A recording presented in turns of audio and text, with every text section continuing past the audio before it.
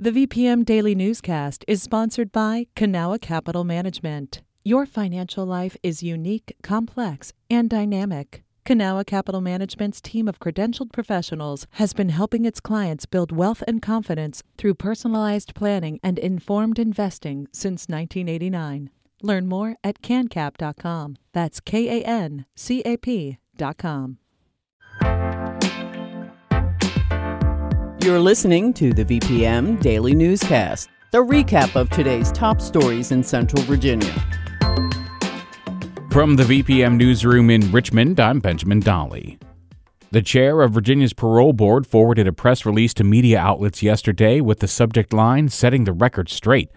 This comes as the new Republican administration prepares to overhaul the agency. Whitney Evans reports. Governor-elect Glenn Youngkin has vowed to appoint new parole board members on his first day in office. And Virginia's next Attorney General, Jason Miyares, promises to put victims first before an individual's request to cut their prison sentence short. We can't forget about the victims because there's always two things they're desperate for, right? They're desperate for justice, but so many victims are so paranoid they're going to be forgotten. The parole board came under fire last year after it was accused of improperly releasing violent criminals from prison. Tanya Chapman, the head of the board, defended their decisions. In a statement, she said widespread change in state government is always expected, especially with the change in political parties.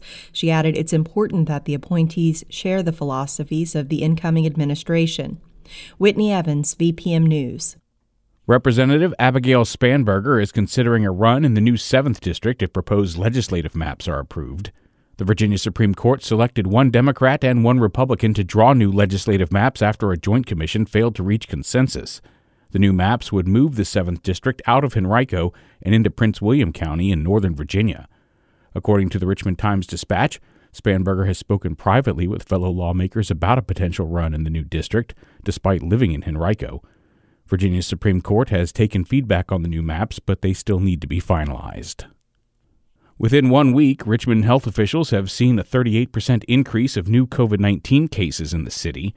Richmond leaders are asking people to take more precautions as the Omicron variant becomes the dominant strain in the country. Here's Dr. Danny Avula, the director of the Richmond and Henrico Health Districts and the state's vaccination coordinator.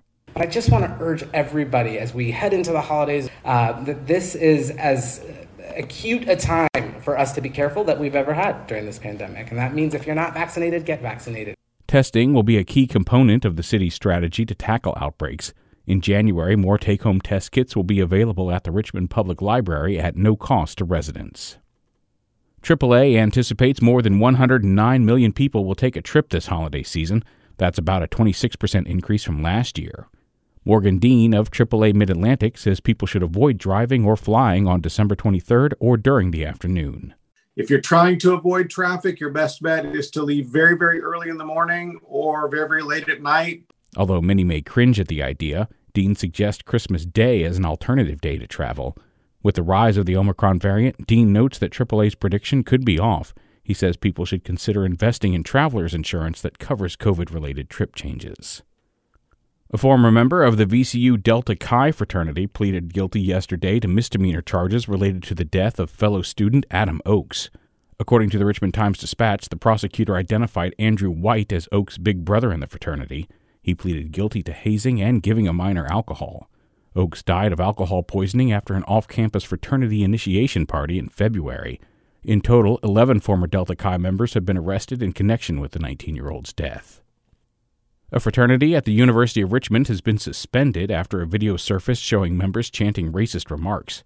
According to the school's student newspaper, The Collegian, the video of Kappa Sigma was from the 2019-2020 academic year, but it only became public this week. The video also shows students singing along to Dixieland, the unofficial song of the Confederacy. It was allegedly taped following a drinking game called Civil War. Kappa Sigma's headquarters also suspended operation of the university's chapter as it investigates the incidents. This has been the VPM Daily Newscast. This newscast was recorded on Tuesday, December 21st, 2021 at 6 p.m. Some of these stories may have changed since the newscast was recorded. You can stay connected to what matters by heading to vpm.org/news or follow us on Facebook, Twitter, and Instagram at MyVPM.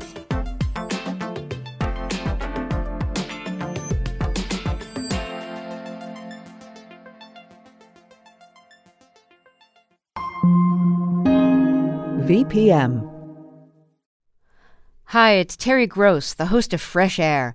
We bring you in-depth, long-form interviews with actors, directors, musicians, authors, journalists, and more.